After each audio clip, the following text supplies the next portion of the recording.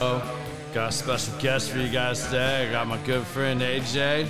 What's up, my man? I'm good. How are you? Man, I can't complain too much. I mean, we just lit up these Patoros, and lo and behold, one of your favorites is one of my favorites. It is, man. Man, this is a good cigar. Mm-hmm. You know, this is really a good cigar. Yeah, the only one I don't like about this one is I really like that trick I learned where you can light it with the end of the cedar. Have you done that? Mm-hmm. Oh man, it kind of adds something to it. It's just it's a bold flavor to add in there with a cigar. Yeah. Like especially right out the gate when it's first lighting up, just kind of get that first. Just kind of sets the mood for you, you know. You know, for a long time I'd always use matches. Yeah, that was Then I used the cedar sticks and things of that nature. So yeah, it's a different experience, and if you've never done that, that's like an experience you want to do if you're a true cigar smoker. Yeah, everybody needs to give that a try if you haven't done it yet. Well, guys, I think we got a pretty interesting show for you today. AJ's one of the most humble, thought-provoking people that I sit around with from time to time up here, even though he stole my Halloween costume. And we like to kick back and, just cut it up. So I'm really looking forward to doing this show with you today, my man. Well, I think I liked your Halloween costume, too. So, I mean, that was priceless. Yeah, I really wanted to win that bet. But, maybe next year. We'll see. Yeah, he could have probably pulled it off.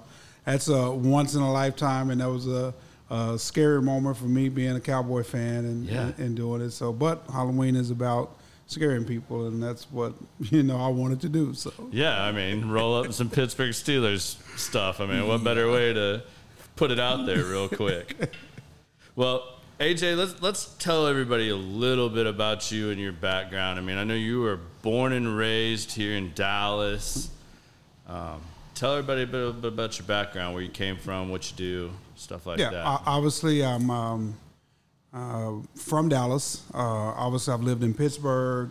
I've lived in, Atlanta for a few years.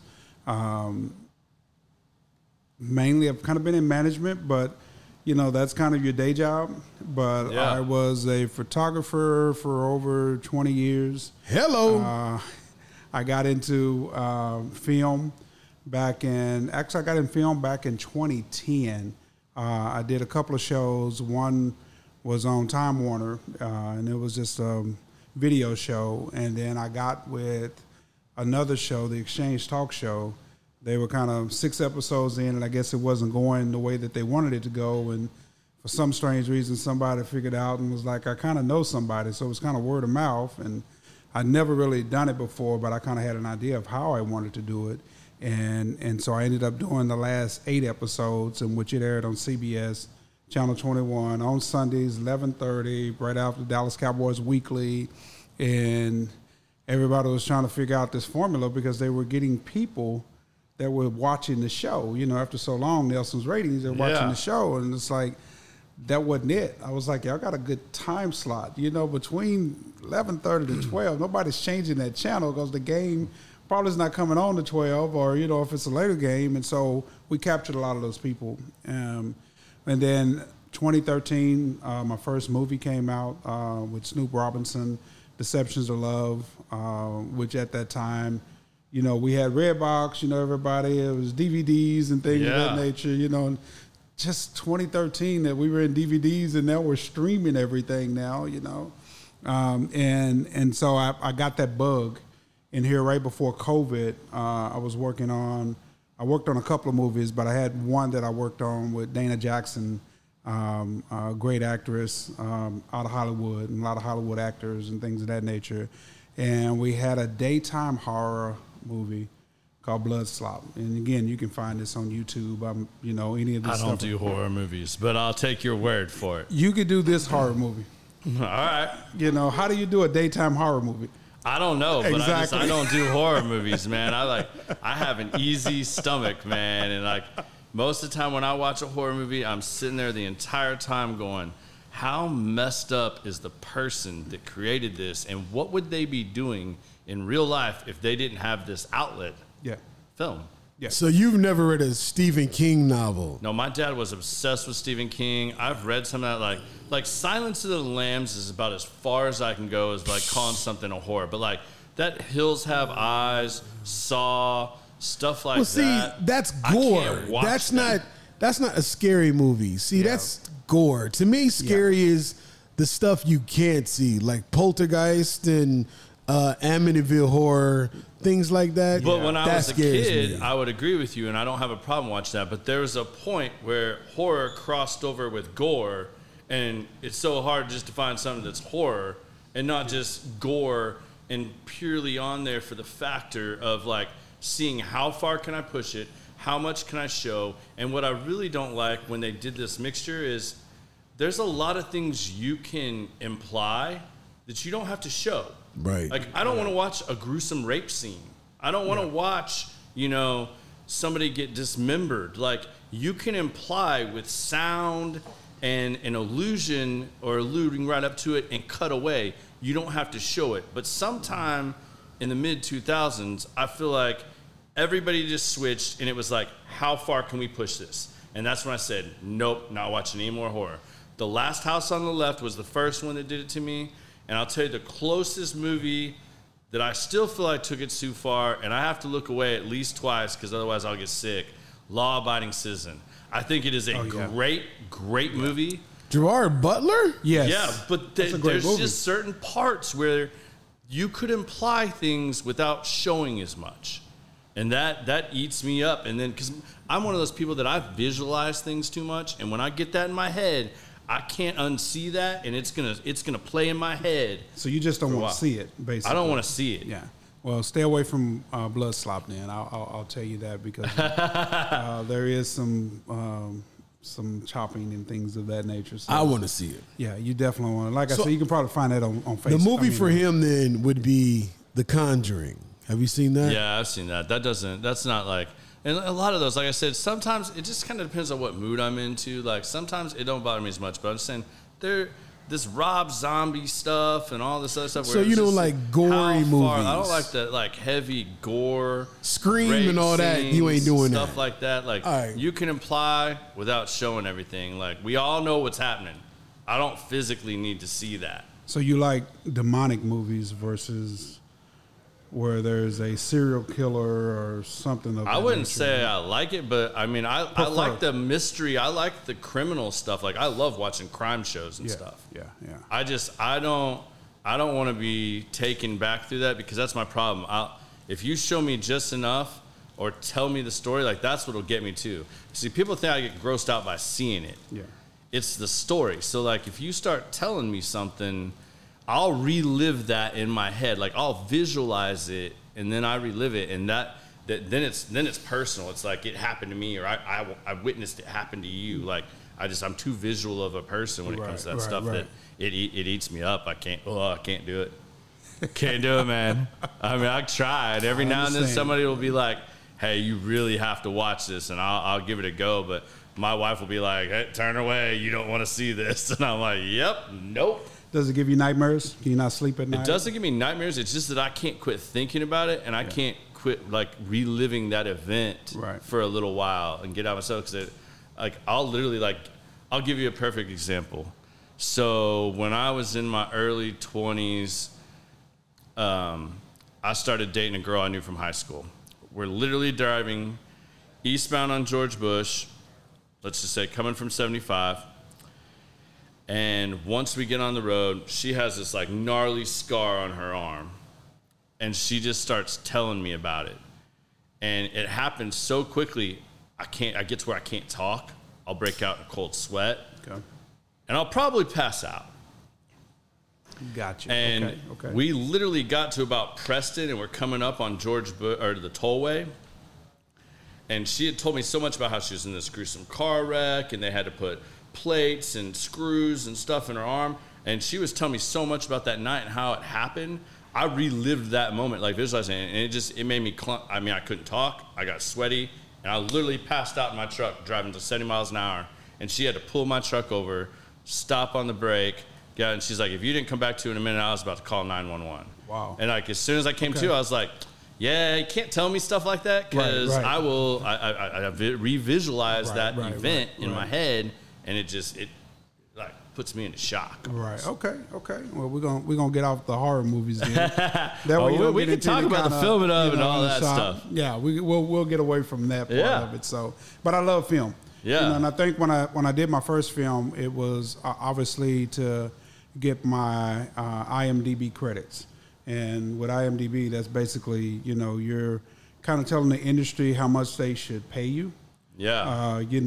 When it comes down to what do you do, and like when I started with that film, I was just doing behind the scenes. Yeah. I probably did that for a couple of days, and then after that, I got into cinematography part of it, and then executive producing and things of that nature. And it was just a bug. I just loved it, and like I said, now, I got a few projects I'm kind of working on. It's going to take a little bit longer, and I'm kind of understanding that. Because this is based off a true story, and so I'm kind of slowly working through that. Yeah. But I really think that any movies that we watch, there's some story behind it, right? Whether it's a horror movie, or whatever. The only thing I can kind of I even kind of think that with these superhero action movies now, and that, for the most part, Hollywood, that's all they wanted. You had the Marvel comics and things that came out in horror movies that was making money. And so comedy, like that. Yeah, you get your comedy, but when you look at that, it's key people in that comedy, right? Right. And so they're, you're kind of leaning towards what does Hollywood really want, and you're trying to give them that versus being artistic and saying this is the type of movie I want to put out. And sometimes that may be something you're doing independently now, which is, weird in itself. So yeah, I want to go back and see that because you and I talked a lot last time you and I sat down and spoke about photography. We both kind of came from a background of where we loved photography. I mean, I used to take trips just for photography and playing around with the camera. And the old school where you developed your own film. Yep. You played around with your aperture and your lighting and all that stuff and just had fun with it. And I think that's really... I would love to see, because I've seen a lot of your photographs, and I follow you on, Instagram and everything else. Okay. And you have this, I call it like the true detective eye, like, and it's like setting stuff back. Like you take the camera, and even though you could be shooting with your iPhone, it almost has that like 70s like lighting and vibe to like open it up and make it feel like a really old school photo, but it's not. Right. AJ, what's your Instagram? It's Junior Soultrane. Oh, okay. That's pretty much everything with me. And I think that's probably the biggest thing because I came from, again, I didn't go to any kind of schooling for photography. I've been shooting since I was like 17 years old. And so when you're doing film, and you're 17, you really don't have money or anything like that. And so I had a notebook. We talked about this. I had a notebook, and every time I would shoot something, I would write it down. And then once I got the film developed, then I would look at it and, okay, this is the best. And so over time, that's how I ended up developing my craft. You know? Was it overcast? What time of day was it? What was the weather like? Where's the sun sitting at? Which end of was there a shadow right here and things of that nature? And I used that because, again, I didn't have lights and things of that nature. May have had a flash, but then you didn't have all these portable things that everybody has that, you're able to. I mean, the sun is your best light anyway, So if you can kind of get that, and then that you start learning that the sun's going to move on you. It's going to shift. So you need to try to get that perfect shot right then and there, And so I just kind of learned just to go ahead and just, hey, I got to take this, and being as quick as I possibly can with it. And I've always liked that old feel. That was... I loved shooting in black and white. I have one on my Instagram that I did, and I obviously I did it with the effects in Photoshop, but the picture has a whole bunch of Polaroids. And so that was my biggest thing was how can I be artistic with this, and make it kind of stand out and try to be different from everybody else, because you're always going to be looking at somebody and going, oh, wow, I like that. How can I recreate that? And then you're trying to figure out your own style of how can I make this my own style, and that was always the fun part about, doing different things. It's hard to tell a model to pose if you don't know how to pose. You know, so I'd spend a lot of time, you know, in the mirror and just kind of watching where I wanted the hands to be. And I'm doing this myself, obviously. I don't want to be, you know, in public. And they're like, what's wrong with this dude right here? This guy's got something wrong with him. Yeah, something's wrong with him, you know, yes. But it's kind of funny sometimes because when I'm educating people, you know, and they're like, hey, I got somebody, I'm doing something. And then I'm trying to give them just the little basic poses and stuff.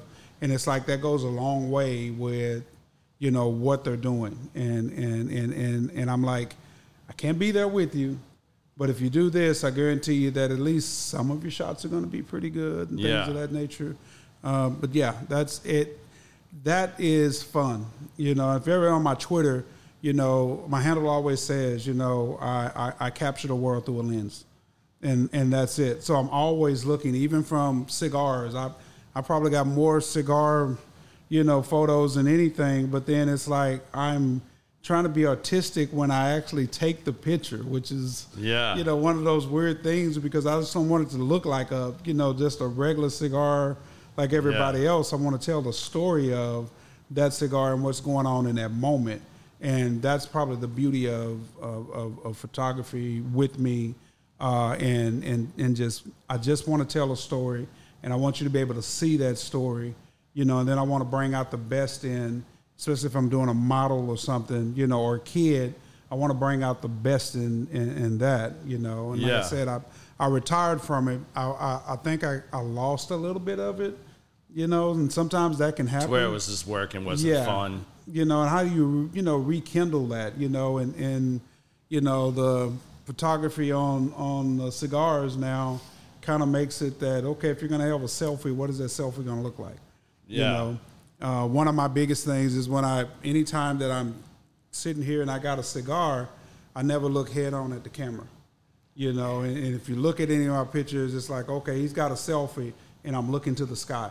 You know, and it's just like I want you to capture and understand that that's something totally different. And I'm going to give you all a little secret, too. He likes to hide things in his photography. Like, if you look at some of his stuff, like, he's got this dope shot with the cigar and the alcohol and the bottle in the background, but he's now strategically placed, like, we'll just use this bottle example, and you see, like, I've kind of got a logo here. This one's too light, but he'll put it behind the bottle, and if you look close to the picture, you see that like through the bottle. Like we were talking about that picture you took just recently the other day. And I think little nuances like that are really cool. Because it adds to it. It's like you are being creative and doing something a little bit different than just taking a selfie. You know, like you said. I want it to always be something different, or I want you to be able to sit back and say, okay, he took that shot. You know, and that's different. And I don't want to really too much imitate anybody else, but I think we all imitate somewhere, whether it's, you know, watching some television show or, you know, what you're inspired by. Anything, you know, and it's just making it creative to where that was good, but if I was there, how would I have actually done that and put a little spin on it, you know?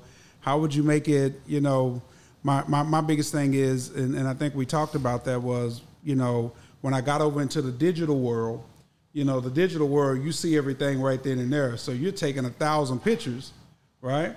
So I had to learn and change and said, okay, I'm going to go shoot something. So my SD card or compact flash, I'm going to get the smallest one I can because it's only going to give me so much on there. So every shot's got to be perfect. And I continue to try to do that, you know, even with my phone. To train yourself. Yes, is that I want to get that perfect shot. So if I only can shoot 100 shots at a wedding, man, those got to be the best shots that you get because that's it. Now, I'll have backup, but I'm trying to capture everything for them. But then I'm also trying to put myself on the other side with them of what they want to see when they look back at those pictures. And I'm trying to get them to see, you know, like, you know, with a wedding, you can recreate that first kiss, but when you really get that first kiss, that's like priceless because that the emotions in that is just something totally different. You know, so I try to do that with everything, even with cigars. That first puff, you know, is like, oh, this is totally good.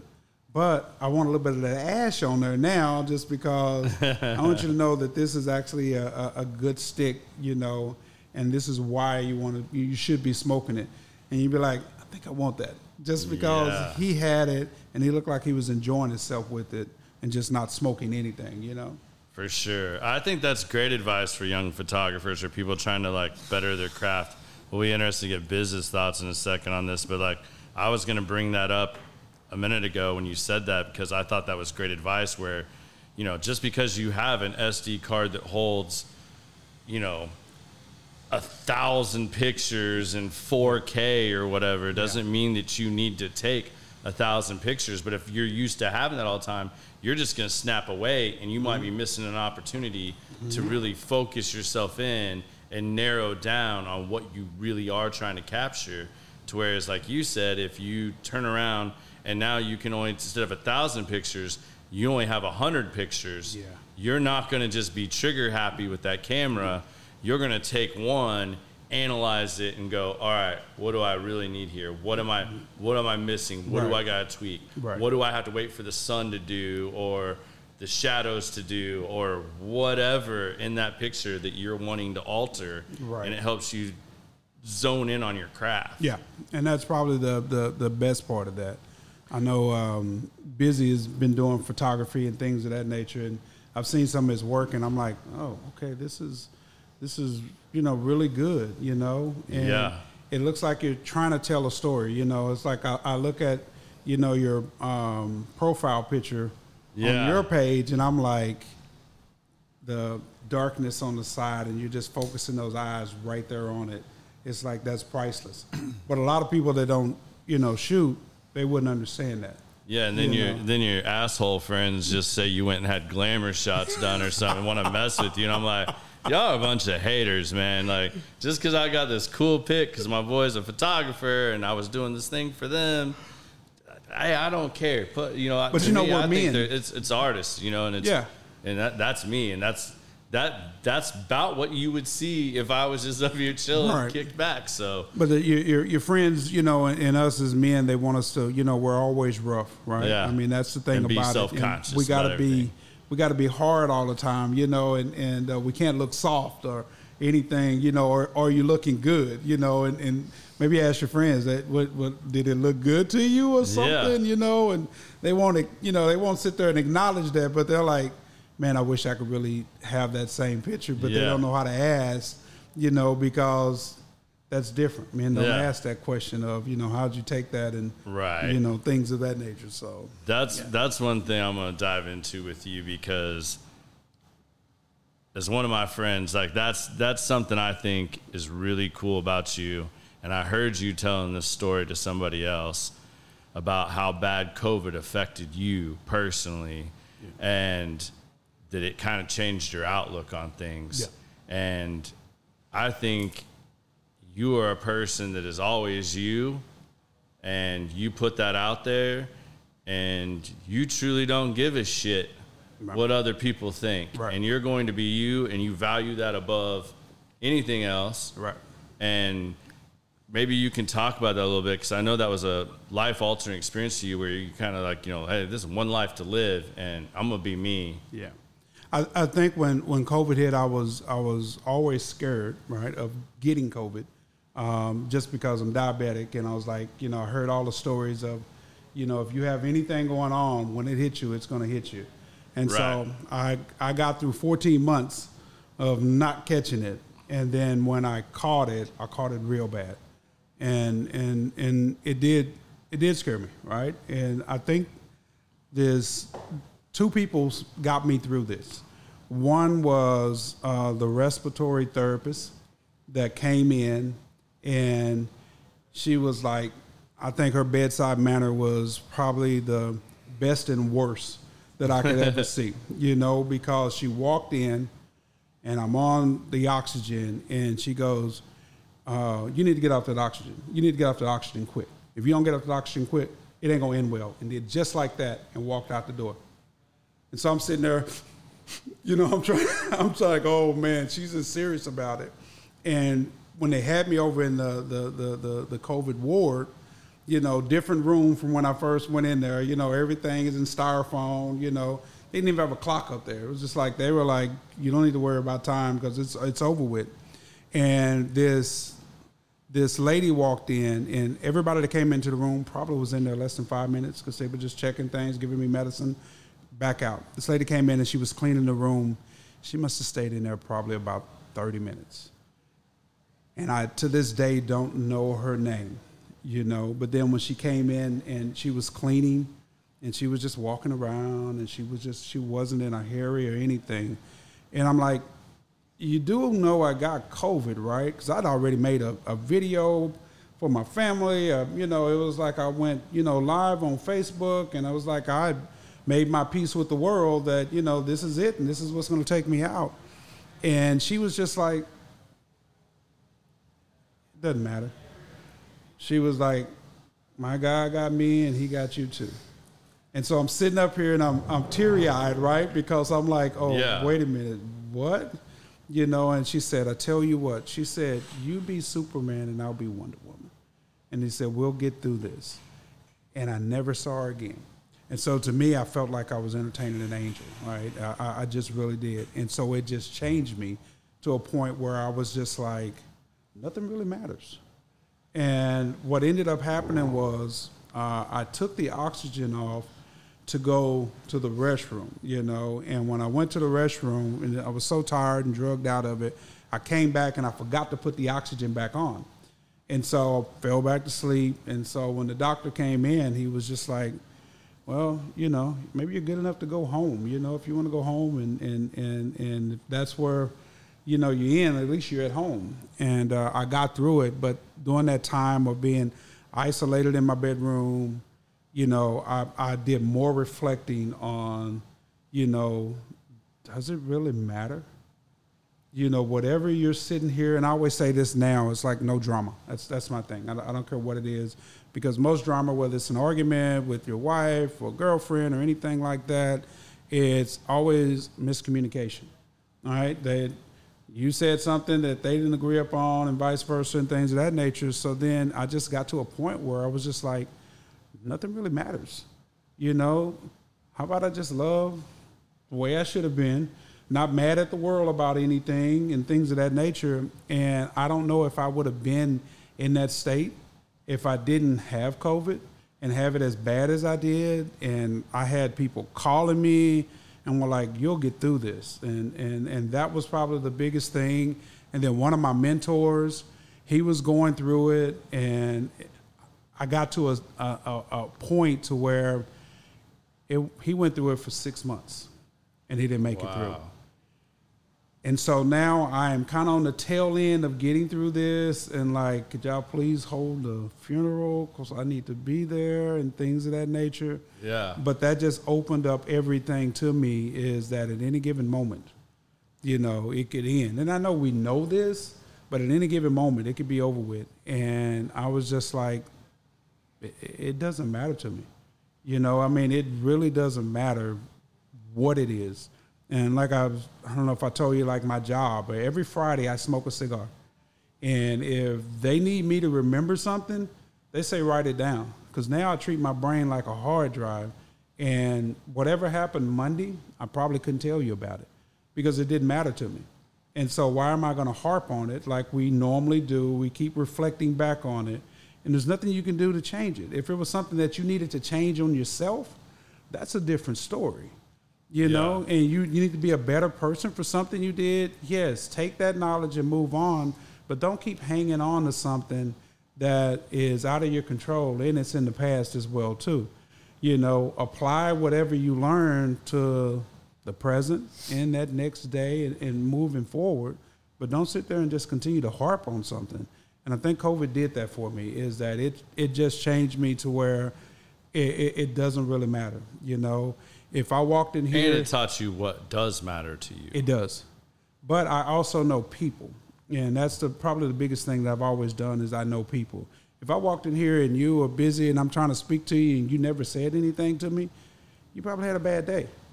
I can't take that personal, right? Because we all have those days, you know. Right. You know, so it's like it wasn't intended towards me, you know. And I feel like if I did do anything that ticked you off, you'd probably come to me, and say, hey, I don't appreciate this, and I respect that. And I hope a lot of people actually start doing that, is that, maybe I read this wrong. Maybe I read you wrong. Maybe you didn't hear me when I spoke to you, or maybe you didn't I'm guilty of that a lot. I don't like confrontation. Yeah.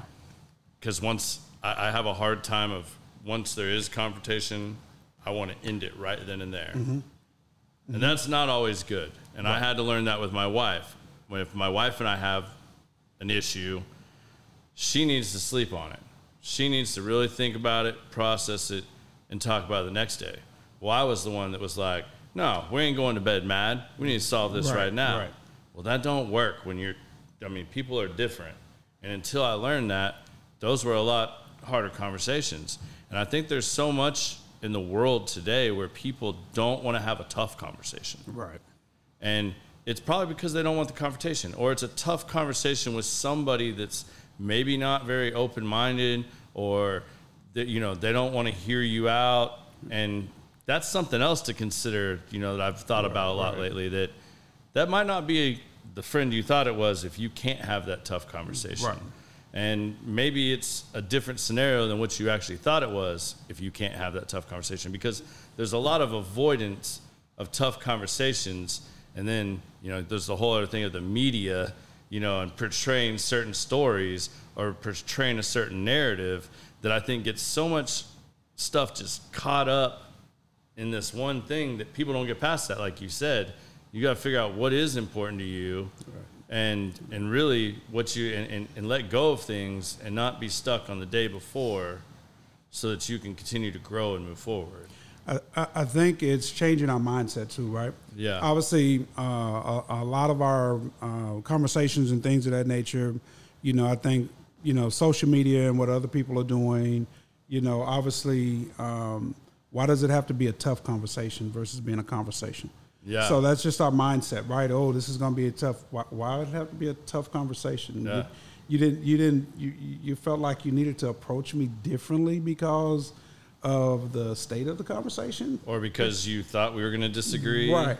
But we're good all the time. Like you say with your wife, it's like you know that you're good. So how do you present it? Oh man, this is going to be a tough conversation because I don't know how she's going to take this or what. So when we start changing our mindset to sit back and say it's a conversation, it may be a little bit more of a serious conversation than the conversation I had about what do you want to eat, but this is a little bit more of a serious conversation than just saying I'm about to have a tough conversation. Because right off the bat, you've already sit there and said, this conversation right here is going to probably either go this way or that way. But if we have the positive intent to say, I'm going to have a conversation and I'm okay with the outcome, because again, we're all individuals, right? So that's the thing about it is that, that conversation again is your mindset and what you believe, and my mindset and what I believe. And you're hoping that you come to a common ground with that. But if you started with, man, this is going to be tough, then you've already set the stage for it, and you're already prepared. You're on the defensive already because you already know that this is going to be tough, and I know how they're going to respond to it. Versus if they did respond that way, you don't necessarily have to respond back. One of the things that I teach with and I'm in management, and so when I'm educating people, it's always the same way. Just because you approach me with this, I don't have to come back with you the same way, right? It's easy to say, Garrett, can we stop this conversation for a second? Because I know you think that you're giving it to me well, but I'm not receiving it well. So can we kind of back this up just for a second and let's get these thoughts together and can we start it over? Because I'm taking it totally different than you probably intended for me to take it. And so that's our mindset is that, man, I'm about to go have this conversation with them. It's going to be a tough conversation. I already know I'm ready to fight, but when you walk up and if your fists are sitting up and you're already ready for the confrontation because every time I say something to them, I already know the outcome of it. Well, that's not fair on the person. Yeah. That's really not fair on the person because you're automatically assuming that they can't change because you know that they're going to be a certain way when you see them. And even so, dive deep into why that they're that way. You know, that's the biggest part of it, is that we don't understand how some people can, you know, you're around and they just don't want to talk. Well, there was something there that got them to that point, you know, because we all were kids, right? And we were all, as a kid, were all empty.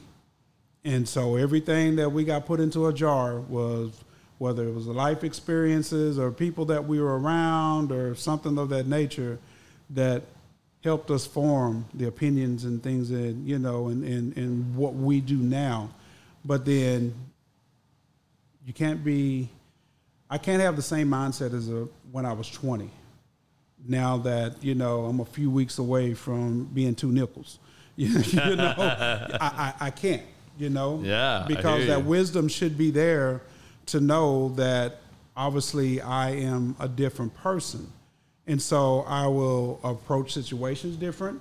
You know, I'm not putting myself in situations the way I probably would have when I was younger.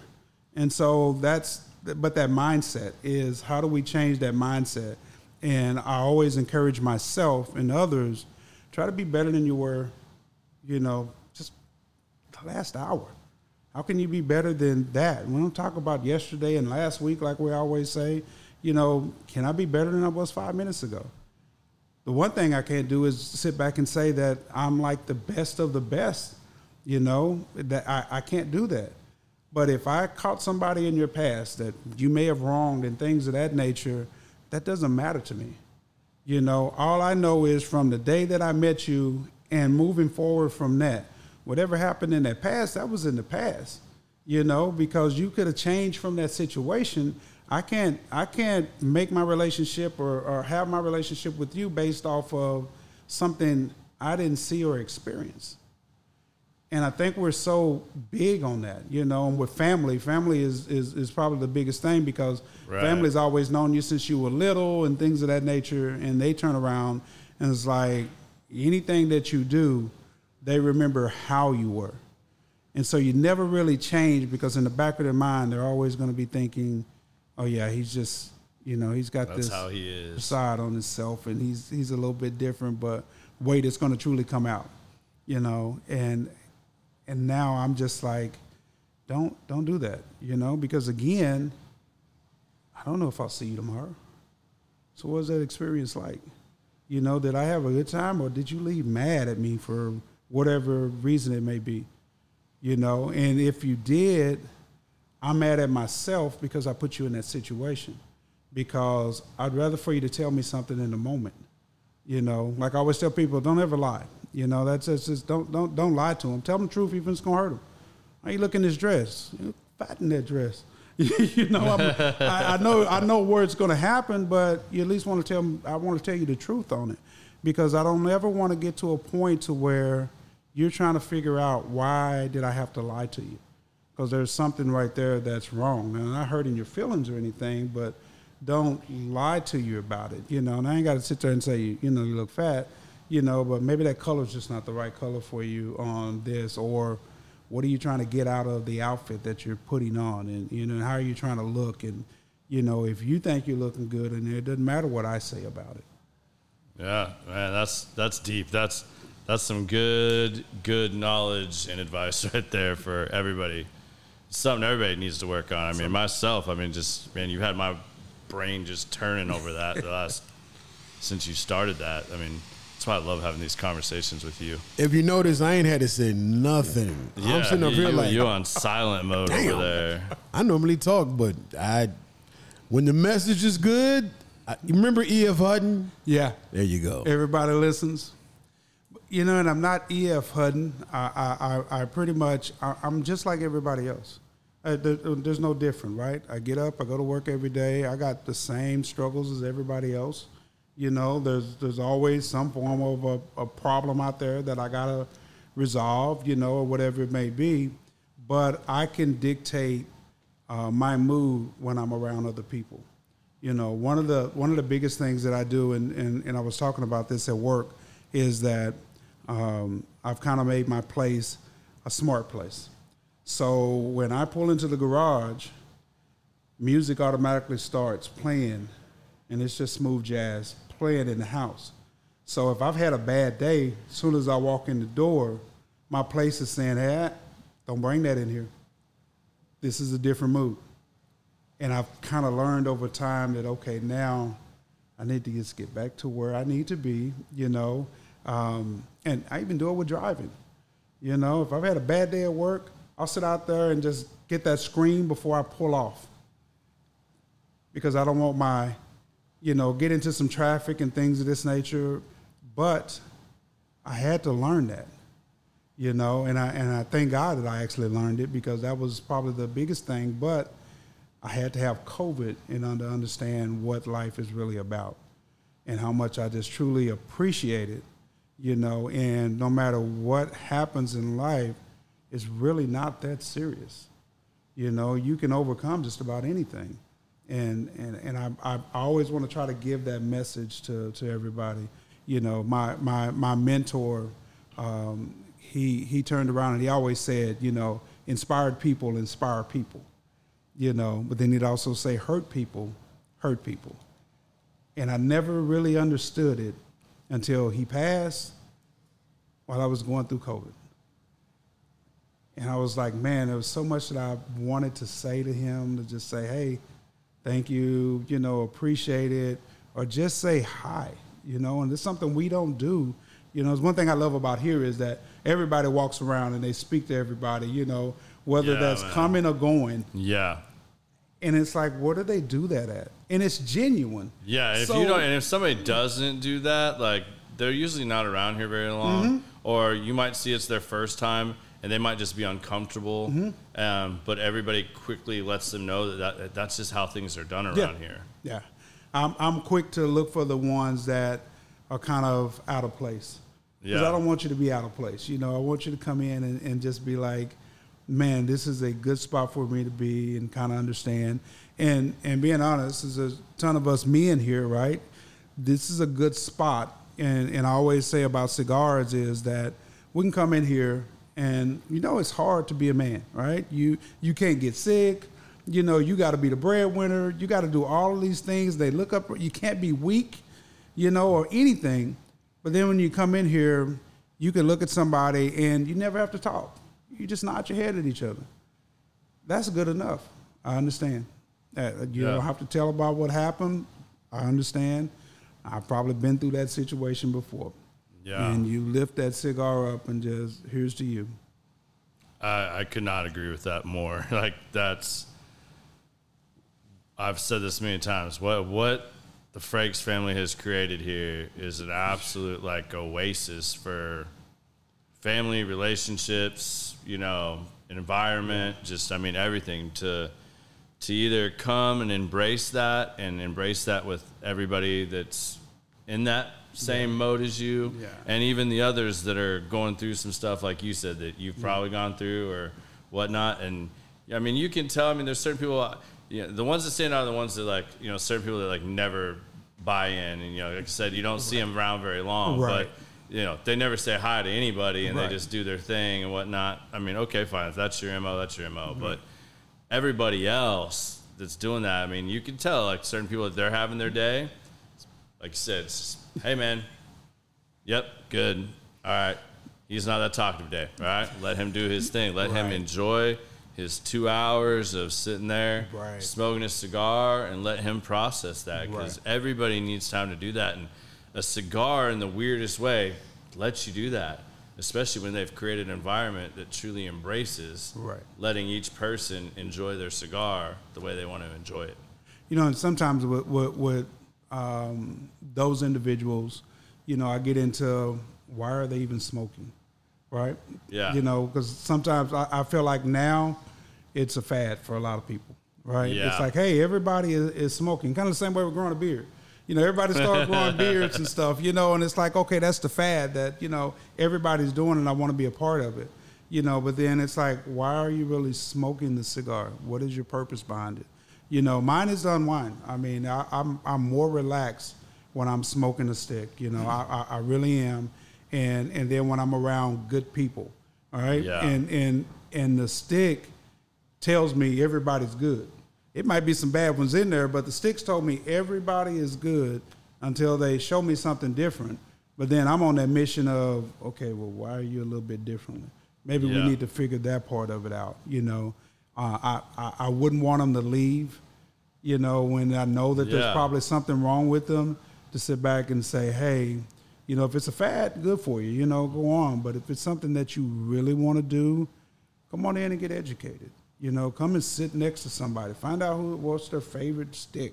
Why is their favorite stick and things of that nature, and why do you really want to smoke, Mine was, I had an uncle that, he smoked, that's all I ever knew from being a kid, until the time he passed. And I had another uncle that, we had the same birthday, and that's where I got my pipes from, and smoking the pipes and things. But they always seemed to be happy every time I seen them, and they had that stick in their hand or in their mouth or whatever, and I'm like, okay, well, maybe the stick is doing it. Not the fact that they just come around and, and they want to be smiling or whatever, but I equated it to being, it had to be the stick that did it, That's awesome. I've been reading a book about vibrations, positive mindset, things like that. And the book stated, Michael Lito turned me on to this book last week after we got done with, hold on, I'll tell you right now. Let me tell you right now. That book is called Vibrate Higher Daily. So it gives you different things that when you get in a certain funk, a certain mood, anything that happens, list 5 to 10 things that automatically change yourself to a positive vibration. So I said, cigar, always having a stick does it. Drawing, creating a good old school movie, and I mean like Indiana Jones or something like that. So this weekend I was working in New Orleans, and it was just like ruckus. I'm shooting all the Bacchus balls, Zulu balls, all this craziness, and I didn't get one chance to smoke a cigar until Sunday. And I went down into the French Quarter, found a little shop, had some coffee, and when I lit that cigar, when I say everything got right, And I was like, man, and it's not like a crackhead feeling where I'm feeling, because I went 4 days without smoking a cigar. Wasn't no big deal because I was busy. But once I got a chance to sit, smoke, relax, people watch, had this thing called beignets. You ever had a beignet? Oh, man. Oh, my God. I never had one. Ooh. I never had one until Sunday. Beignet, okay. I'm diabetic, too. I had to pull myself away. It was like, oh, man, I'm going to go into a coma out here. I thought you were going to go into oyster coma is what I thought you were going to go and watch. And you eat all them damn oysters. I think I had 6 dozen oysters over the weekend. Wow. But minimum. Yeah, minimum. I'm sweating right now. You said it. But the vibrations, everything, the moons, the stars, everything on the line. And after I finished that cigar, man, the rest of the day was cake. And like literally, this is my first one since that one on Sunday. Well, second one. Since on Sunday, I'm cool. Yeah. It's just certain things put you to, you can drink good liquor and not drink it to get drunk. It is something that's a zen. You know, it's everybody has their vices for destruction, but then there's also vices for enlightenment or peace. Or just to take you to a different place. It doesn't have to be, like you said, getting wasted. I mean, people overindulge in all kinds of things, whether it's food, drugs, alcohol, nicotine, you name it. But there is also a healthy way to enjoy those things to help take you to a place too. I agree with you on that. What's a day in your life like? Are you a very regimented person? You've said a few things that you do regularly to unwind or to leave work at work or to set your mood and tone. But is your whole day like that? Or are you more open, fly by night? Because like me personally, I schedule my day. And I've just got back into the gym and working out, trying to get myself in some better shape. And I've already seen, once I got my sleep schedule back on track, and now I'm up at 5 a.m. again every day. I hit the gym, get that workout in, whether it's a good workout, a bad workout, I'm just getting it in. And then go home, shower, get ready for work, take a few minutes, make my coffee, have a little breakfast, write in my journal for a little bit, and then I, work from 8 to 5, get my work schedule in, and then, go from there. Are you a very scheduled person or non-scheduled, or are there certain things you do to make sure that you put yourself in these positions and mood and mind frame each day? I won't say that it's scheduled, but I do have to have some things in order. Things can't be out of order in my house, whether that's a dish in the sink or, if I see a little bit of dust, I'm over there vacuuming and things of that nature. But that mindset comes from when I was growing up of always take care of your stuff. It's like I can't understand how some people is like, oh, you broke that. Oh, just go buy another one. Well, that defeats the purpose of it. It's not yours then. So I take everything and it's like I have to do that. But I'm up at 5 every morning, and I do have a sleep schedule. I use my phone, immensely for that. Is that, at 9:30 it says, hey, we're putting you into sleep mode. So you got about 30 minutes before it's time for you to go to bed, wind down, get off of here, do something else. That's helped me a great deal. Obviously, I didn't do that till after the COVID stitch and things of that nature. But then when I'm at work, I think I try to solve other people's problems. It kind of helps me with mine, but I also have the mindset that if you have somebody that is at work that is worried about what's going on the outside, and most companies say leave it at the door.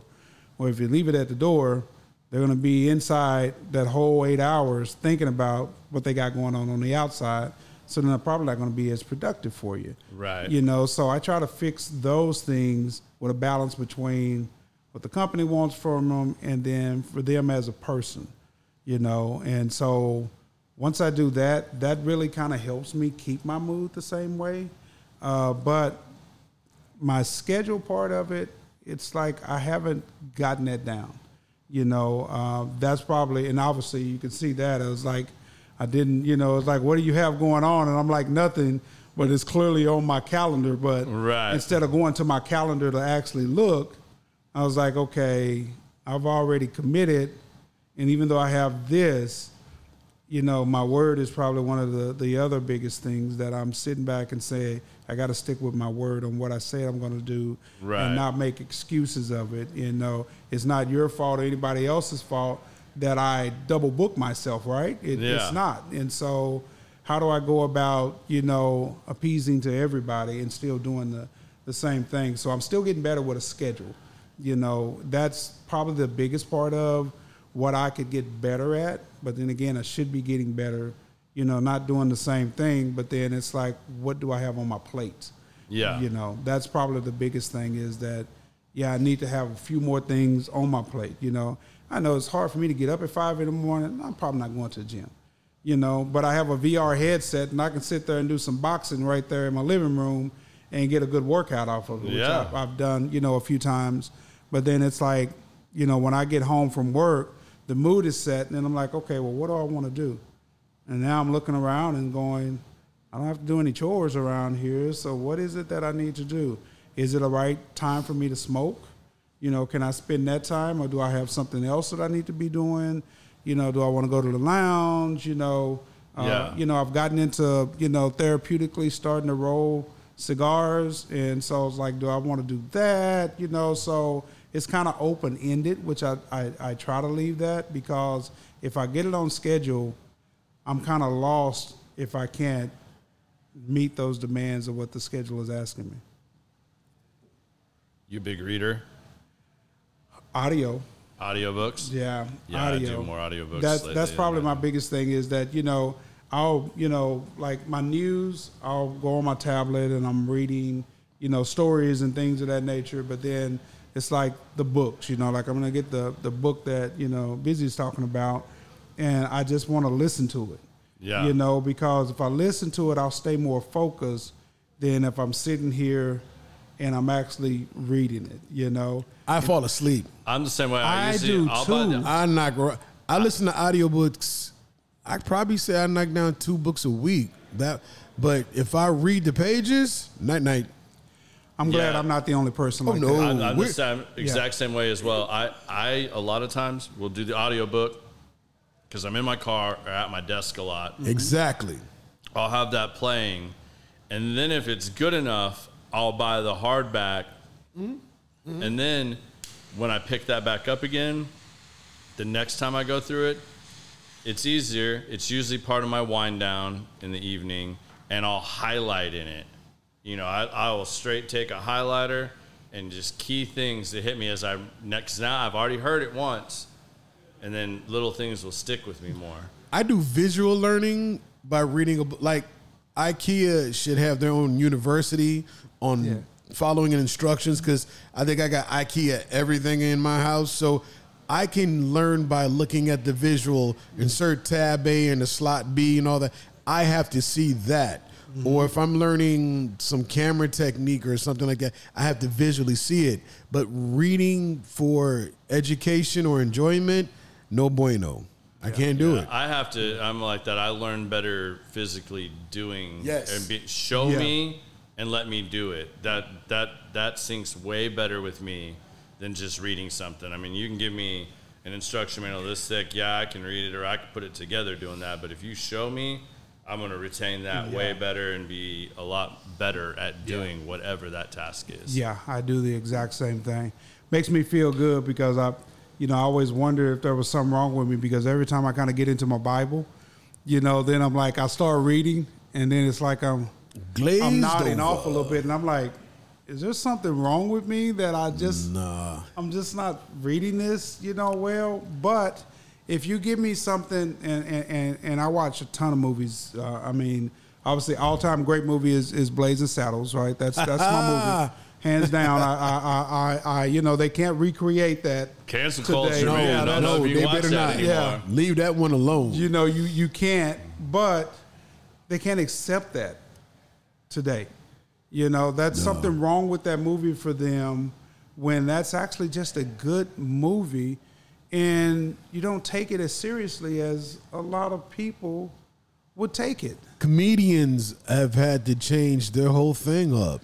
Why? Because of the way the world is now. If you look at the comedies of the 70s and early 80s, it's so much, it's so different. Yeah. And everybody wasn't so easily offended. Like, everybody didn't take things so damn Think about personally. This. If Eddie Murphy's Raw came out today, Eddie Murphy would Blazing not Saddles exist. came out today. Yeah. Oh, Blazing Saddles came out today. Wouldn't make it past the premiere. No. No. And Mel Brooks is a genius. Yeah. Yeah. Blazing Saddles, History of the World Part 1, all the, Spaceballs, all that would not make it today. No. And I don't understand where we had this big switch where everybody is so offended now. Because everybody wants to be heard. Yeah. Right. And it's not like they didn't get, we didn't recognize or hear them then, but now we've set the platform that just go out there, and my opinions outweigh your opinions. And then it turns into a big, it's like any type of exclusivity is wrong. Right. Any type of, and I don't care if it's social class, if it's race, color, religion, sexual preference, all that. You cannot be exclusive anymore. Everybody has to belong to your club, and if they don't, you're wrong. Right. That's true. Yeah. But, it's the world. My grandparents loved All in the Family. And then when Archie you sit there and Bunker. talk about Archie Bunker, everybody thought Archie Bunker was a racist, right? And this is my opinion, was I didn't feel like he was a racist. I felt like he was a product of his time, right? The way he was upbringing and things that, to what it was just right. Everything he said, from calling, he didn't call George by his first, he called him Jefferson. He wouldn't call him by his first name, and then, don't treat your mammy like that. He was a product of his time. And so, but the crazy thing is, George Jefferson was the exact same way. And everybody knows the Jeffersons was a spinoff from All in the Family. And George was, but it's crazy. Nobody called Archie Bunker a racist from a white person standpoint. Right. But they all called George a racist. Yep. Even though George is pretty blatant with how he felt or whatever. But that's when Norman Lear, he captured the mindsets of the time and then put no brakes on it. Right. None. Good Times. All those shows, he just literally, people could relate from the standpoint of where they came from. And it made my wife be like, because I watch Cozy TV. So I go to bed every night watching Good Times, All in the Family, Sanford and Son, One Day at a Time. Like, man, I'm in heaven. My kids is like, who are these archaic people you're watching? I'm like, sit down. You may learn something. You may learn something. Yeah. How many mics does that board hold? 4. Can it hold 5? No. All right. Hey, you know what? Yes. If we have a USB mic, I can plug it in the USB. No, we can't, because the USB goes through the board here. So 4. What about a splitter? If we get another board, yes, you can put more in from another board. All right, I'm gonna figure this out because his wheels over there turning. I feel the table shaking. It's been the whole time. I'm having a hard time being the host here and asking questions, but he's doing such a good job of just putting stuff out there. Yeah, I mean, gonna flow. This is what I told y'all. Like when I made the post the other night. This is when AJ and I sit down. This is the kind of conversations we have, and it's deep. I learn something every time I talk to this man. Like every single time, I go away really deeply thinking about something because we have genuine good conversation, right?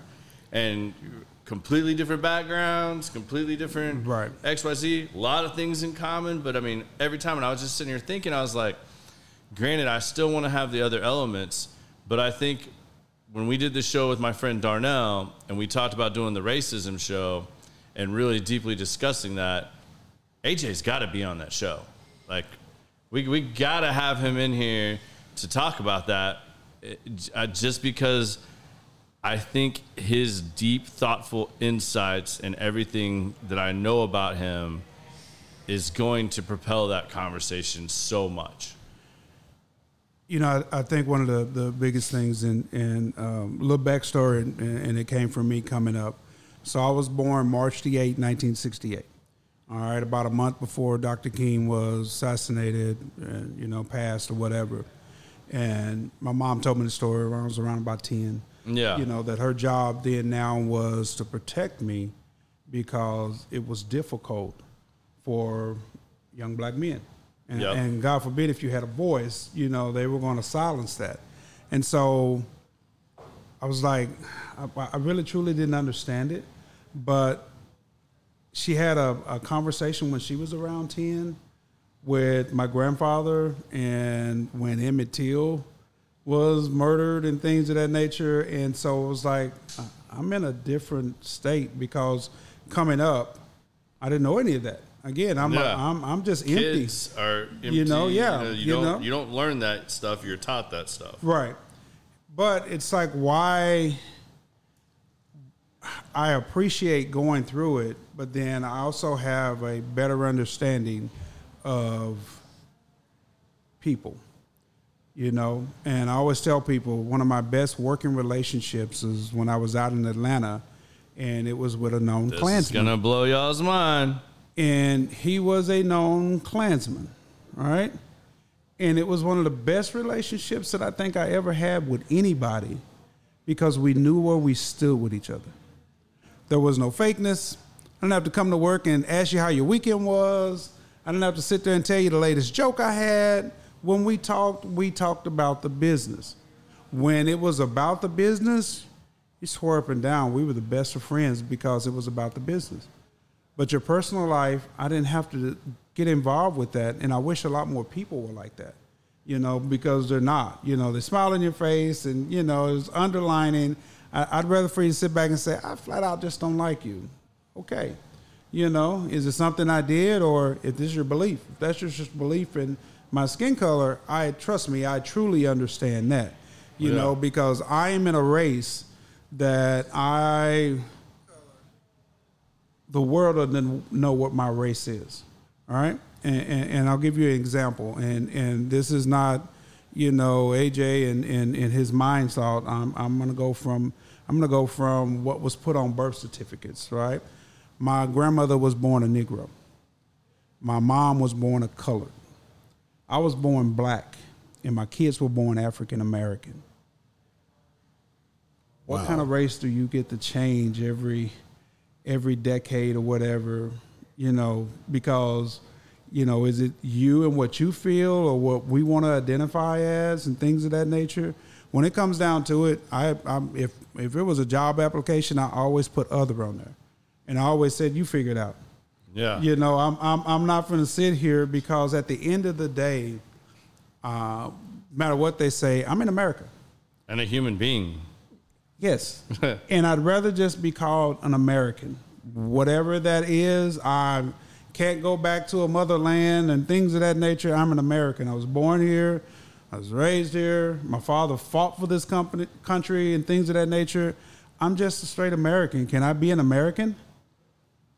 Yeah. Why do we have to have all these other boxes? Yeah, I just happen to be black or African American or whatever you want to, you're gonna call me.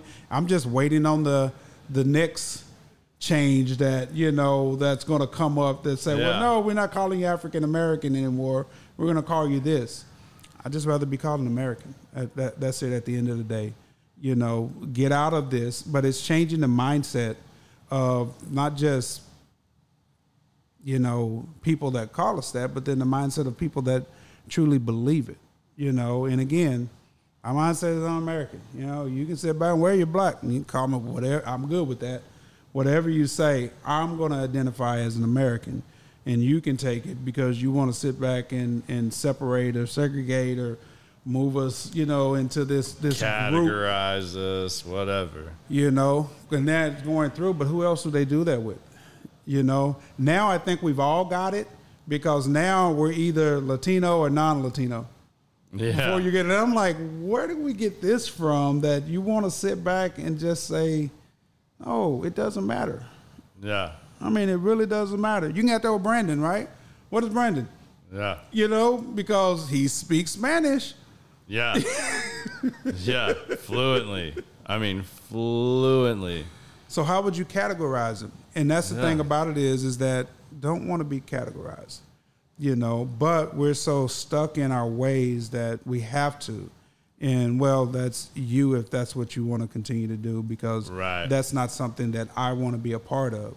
And so it's okay. I don't take offense to it and things of that nature because it doesn't matter and it doesn't make me who I am that you feel that I am this person or whatever it may be.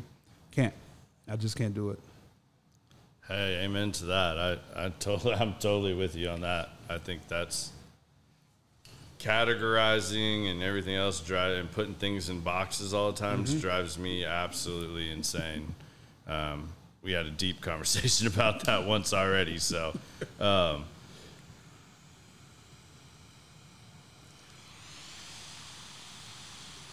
let's get that lit before I ask anything else. So what do you use as your learning grounds? And if you don't want to say too much about this, just because I know a little bit about your upcoming project, where do you go to find your stories for your movies? Where do you get your inspiration when you're getting to do these movies now, or films or short films, whatever your particular avenue is at the time? Where does the inspiration come from? Where do you find your stories? What are you picking that relates to you? What area or arena are you going down now? I think the same as everybody else. It's a story, all right? It's everyday life. It's from people.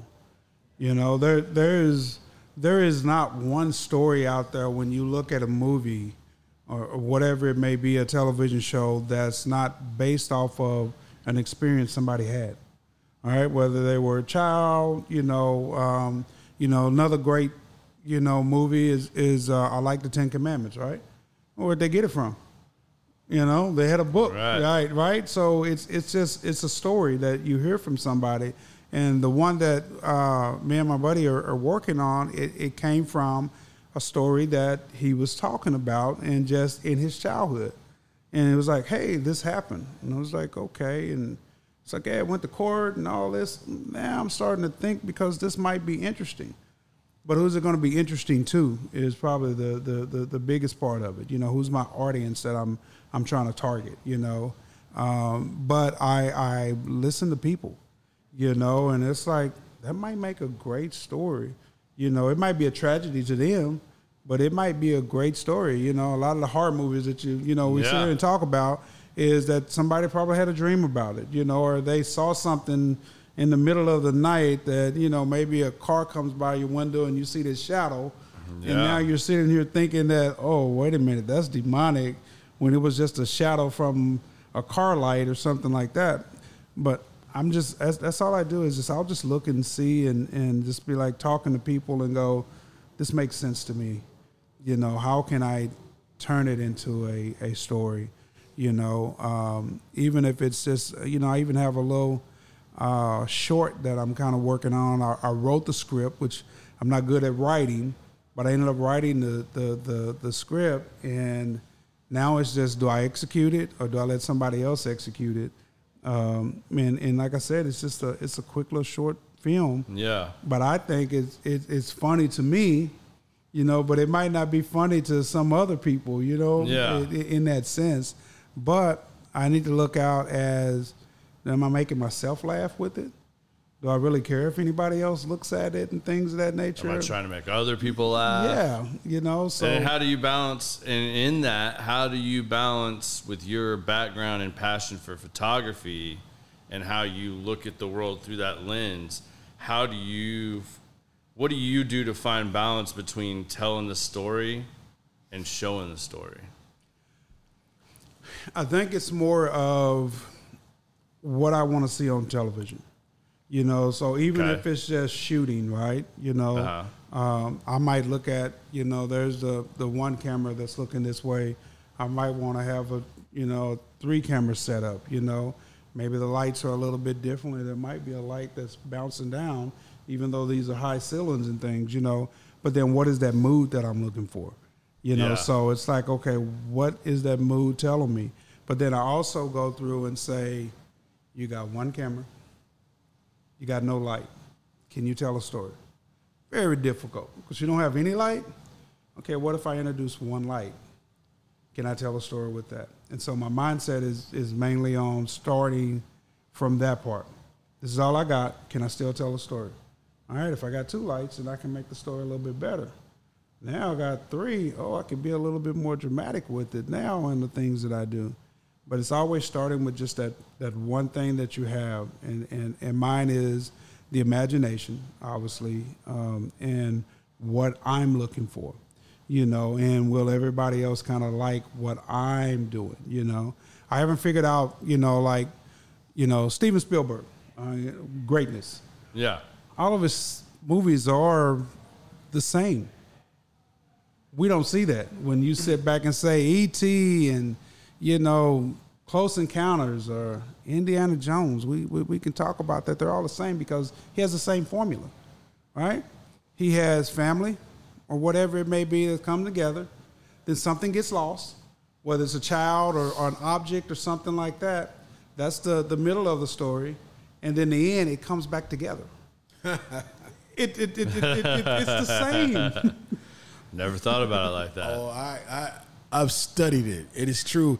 He produced one of the movies that scared the living hell out of me as a small child, and the formula you just said was the premise of the whole movie. What movie? Poltergeist. Poltergeist. Oh, yes. He didn't direct it, but Tobe Hooper directed it, but you might as well say Steven Spielberg directed that movie because what happened? Yep. Family moves into a crib. Yep. Carol Ann's ass gets sucked into the TV. She's lost. The whole movie is about getting her back. Yep. And at the end of the movie, the family's reunited. Yep. E.T. stopped down the block. The cab left him. He got lost, had an adventure. What happened? They came back and got him. It's the same thing. You're correct. I mean, yeah. It's the same thing. A lot of the movies nowadays, there's always a twist at the end when you start looking at like the suspense, things of that nature. It's like it leads you all the way up to, you know it's that person. You know it. Yeah. And then it gets to the end and there's the twist. There's always that twist at the end is who you thought it was. It wasn't. Who was good at that? Who was a young man? Now he's older, but who in this generation mastered the twist?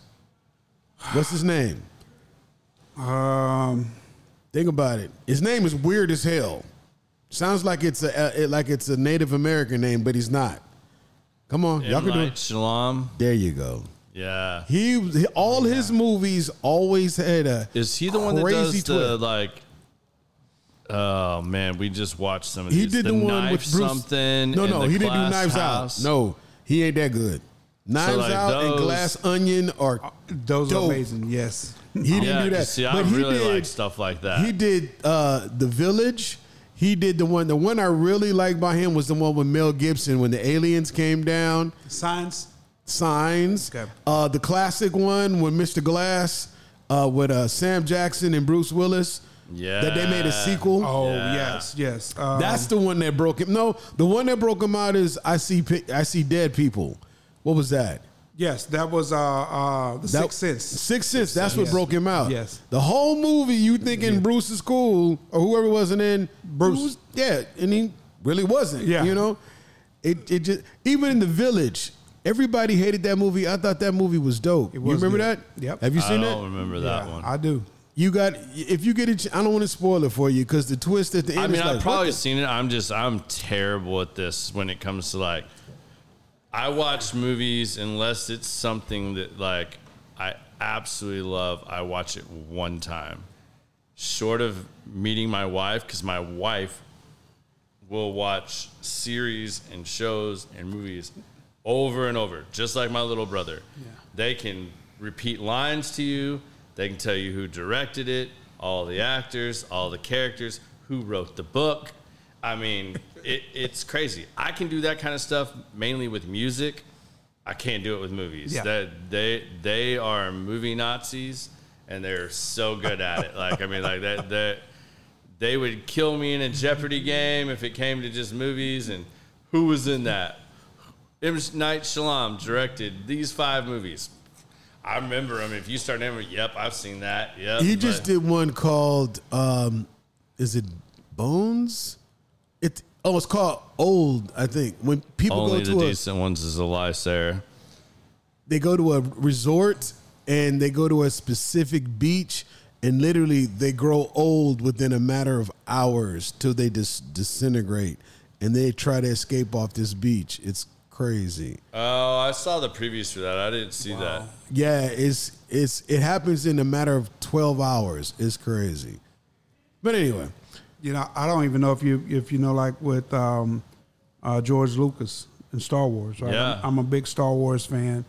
But Star Wars. They were a whole little pack, right? And so he showed the movie to Spielberg, and the movie went, and the iconic start of the movie, because Spielberg was like, the movie's all over the place. I don't even know what it's about. And that's when they were like, okay, put the words and tell everybody what's going on in the beginning. Because he didn't have that at first, which was like genius. And now you the whole story right off the bat of what's going on. And then they go into the movie and who does that, That's cool. I like that. What's your favorite movie of all time? Obviously, Blazing Saddles is probably hands down, I think, greatness to me, right? Okay. But then when I sit back and, is it the greatest of all time or something that I could be flipping through channels and I'm just going to stop there, You can't right? help it. You got to stop. You're just going to stop and watch. And I think any of the Indiana Jones movies is probably going to be that. But I'm still Star Wars. I mean, I am like... Would you say that's the one that's inspired you the most too? Like, for what you try to... What you've modeled some of your stuff off, or what I'm you've sitting here taken freaking and, out because my doppelganger is sitting across the table from me. I know it's a little weird. It's just in like certain freaking me aspects, I've had that same out. thought half of this show. So when you look at that and think about it, and I think what really kind of got me in Star Wars, 1977, the original, right? Do you know what the synopsis of that movie was? Yep. I don't remember. A farm boy saves the universe. Farm boy saves the universe. Okay, That's let me get off in here, and I want to sell you this movie. Okay, what is it about? And that's all they said, and the rest is history. You know, so when I'm looking at also trying to sell, you know, my idea of any show, movie, it's like, how can I make it quick? Because most people, you got 45 seconds. If I can't capture you in 45 seconds, I might as well go on and I'm done, you know, because you're not going to listen to me. And it could be the greatest thing in the world. So since I'm looking in the mirror, and I'm going to test my alter ego here and see if you can do it. You know what a tagline is? Mm-hmm. So 1978, Warner Brothers wasn't born. They released a movie, and it's about a guy with a big S on his chest, named Christopher Reeve. Mm-hmm. And on the bottom of the movie poster, and at the end of the trailer, what was the tagline? Do you remember? I do not remember. They said, and it was true, because this is one of the first movies that ever successfully used wires. Now, they were doing it in Japan already with what was the name of the brothers? Whatever brothers from. But the tagline on Superman said, "You will believe a man can fly." Huh. And that was it. Like you said, so back then it was so simple.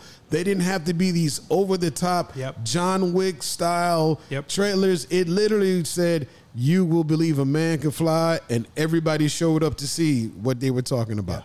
That's all it took. I will agree. See, I got way more into Batman. I think Bane is my favorite character. See, I'm Michael Keaton, like '89 back Michael man. Keaton, and he's coming back too now. Bane, when he was like, "I was born in the darkness," like, man, that whole scene, like, that's just Christopher Nolan killed it. I mean, Joker, the second Heath Ledger Nolan, Joker is the best Joker ever. Hands down. I was just about to ask you, who's your favorite Joker? Heath Ledger. And it's going to be decades before anybody can touch that. Yeah. It's just, the guy died trying to come off of that. Yeah. Trying to come off of that character. Yeah. And you couldn't have done it any better. So until that's in people's past a lot, I don't think you're going to come close to it. Where I think there's still a lot of room for a character to really come back would be the Penguin. Because they're already doing it. I know, but for somebody to do the Penguin the way Heath Ledger did the Joker, Danny DeVito was probably the closest. Yeah, and then they had the little mini series where that actor, and I don't know who that was, did a pretty good job. But for someone to really take the Penguin and turn it into what Heath Ledger turned the Joker into, that I think will happen before you'll see another person I agree. come close to doing the Joker. I agree with you. But I have to say the Joaquin version of the Joaquin Phoenix version of the Joker, because of the way they approached it. Like, my mom ain't doing no superhero movie. She watched the Joker with me, and her words were, "I know people like that." If you looked at the way they spun that to be more realistic, he won an Oscar. That's the best transition ever, though, from somebody doing what Heath Ledger did to that, and not making it campy as movie-ish. Yes. And what Phoenix did with that, to me, is it made it almost like, that was almost like a documentary. Exactly. That his laugh changed was a medical condition, a mental condition, and how he handled pain. It wasn't due to being dumped into a vat of acid. It was, but what I did like about Nolan's, they didn't even explain, they didn't give a backstory. He was just who he was. Yeah. But the new one, and you heard about the new one. Have you seen the pictures? I haven't seen it, no. Lady Gaga is Harley Quinn. Okay. That has potential. Oh, okay. I thought Jared Leto was going to be a much better Joker than he was. But he was stuck in a James Gunn film, so it's going to be right. campy. Yeah. But you also, to me, you need a Jared Leto Joker after a Heath Ledger, the same way you needed the Phoenix version to have some space between actor changes for characters, Right. to allow you to have that character taken somewhere else for you. Batman is my downright all-time. Batman number 1, Wolverine number 2. Who's different the brands. worst Batman of all time? Oh, when they got stupid and put Val Kilmer and all them dudes. Yeah, I didn't like Val Kilmer. Yeah, that was dumb. I didn't like Val Kilmer either. And I think when you do George Batman, Clooney? like there's certain guys that were really good Batman, but they weren't good Bruce Waynes. Like, I agree. Ben Affleck was pretty good as Batman, but Ben Affleck is not Bruce Wayne. Christian Bale, phenomenal Bruce Wayne. And a good Batman. He says, The Ben Affleck version, once again, comic book head. I agree. You have to read the series. It came out when I was in 9th grade. It was called The Dark Knight Returns. Mm-hmm. And it's Batman when he's in his 40, almost 50, pretty much retired. And the one thing I loved about the Batman versus Superman, that was the first time they let Batman actually let loose. As violent as he was, he actually used the gun. Like, that is the real Dark Knight. Not the Dark Knight with all the morals and don't be nice. Nah, he did what he had to do. Yeah. So Ben Affleck's, that older Batman was gruff, grumpy, worn-torn, and he realized his old ways of letting them live didn't work. He had to finish the job and do what it do. So, but as you look at all this superhero stuff, the one thing I don't like is that's all Hollywood has had for the last 10 years. It's like when you talk about favorite movies, like my favorite director, Steven is now he's second because I have to say Martin Scorsese is my favorite.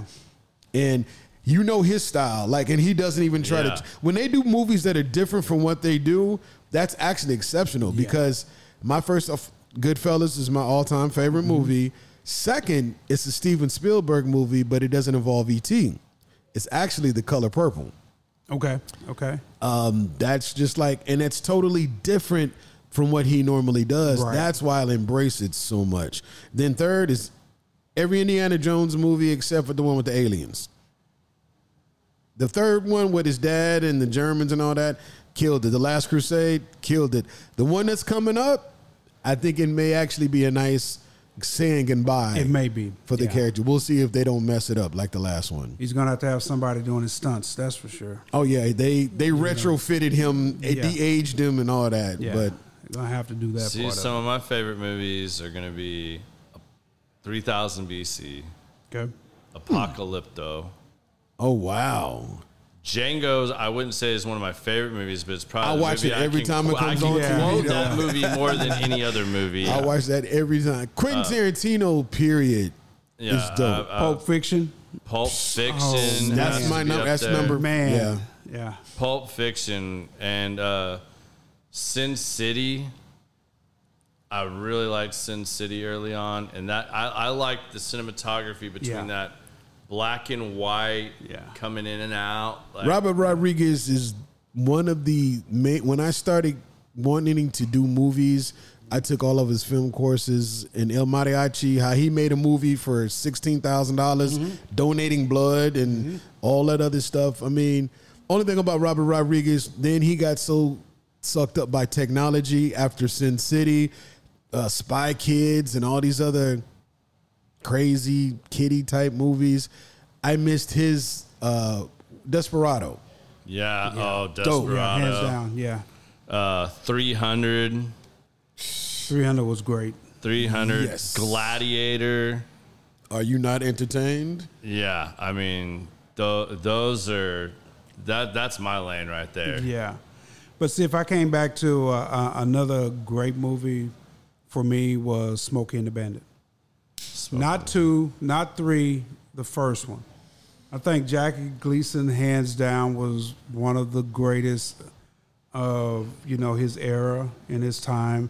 But mind you, I grew up in the 70s, and, I love the Carol Burnett Show and Tim Conway and Harvey Korman. That was just genius. And if you ever really want to see true comedy, you have to go back and actually just watch everything what from they did. In Living Color. Saturday Night Live was in that era. Yeah. So they kind of, like, if you go, watch this. Hey, Garrett, have you ever heard of a guy called Flip Wilson? No. What? No. That's where Sarah, they what all was got the it. name Geraldine? of Chris's favorite movie? I can't think of the name of it right now. And they gave me, my mom and my stepdad, when we were in Hawaii for 2 weeks, my stepdad was so just blown away that I'd never seen his favorite movie. I can't think of what it's called right now. Sarah will chime in here in a minute. She said blasphemy. Yeah, I don't know what part that was to, but Sarah, please tell us what are you talking about on that part so we can. Hey, what's her favorite movie? what is Sarah's favorite movie? I don't know if I could pin down what her favorite movie is. My wife loves history. Okay. And she loves going back and watching stuff that involves like King Henry, Elizabeth, all the kings and queens of England. Okay. That like that. So she watched that Netflix show. Guarantee you the answer is yes. I don't know what the name is, but they make a big deal about it every season. Guarantee you the answer is yes. Did she She's like seen all of us. Game of Thrones? Oh yeah, we have literally seen me and her. I've seen Game of Thrones from start to finish at least 4 times. Oh wow! She's probably seen it Yeah. 6 or 7 times. Yeah. My wife is a night person. I'm a morning person. So she stays up and watches stuff, and we'll put stuff on, and I fall asleep, and she continues watching. But that 70s show, Yep. Friends, Yep. Game of Thrones, trying to think of another one. But yeah, like that is constant in the cycle of things we watch. You know what I just started back watching, which is kind of funny, and I've been watching it for about a week now, is Night Court, the original. I was about to say, they got the new They got a version. new one. I watched haven't that seen as a the new kid. one yet. I watched that as a kid. Yeah. The Wire is another one that I really love. She was not as big a fan of that, but The Wire, man, I thought that was a phenomenal. The Wire I think first The Wire season. set everything up for what television is now. Yeah, I will agree. To be I'll realistic, definitely agree with that. Yeah, she just Gristle. said historical fiction. yeah, that The Wire is HBO. Do you know HBO passed on Yellowstone? Really? Yes, they You know, pitched it. MTV Productions is doing like a lot of stuff. So you know what I'm watching like obsessively crazy right now?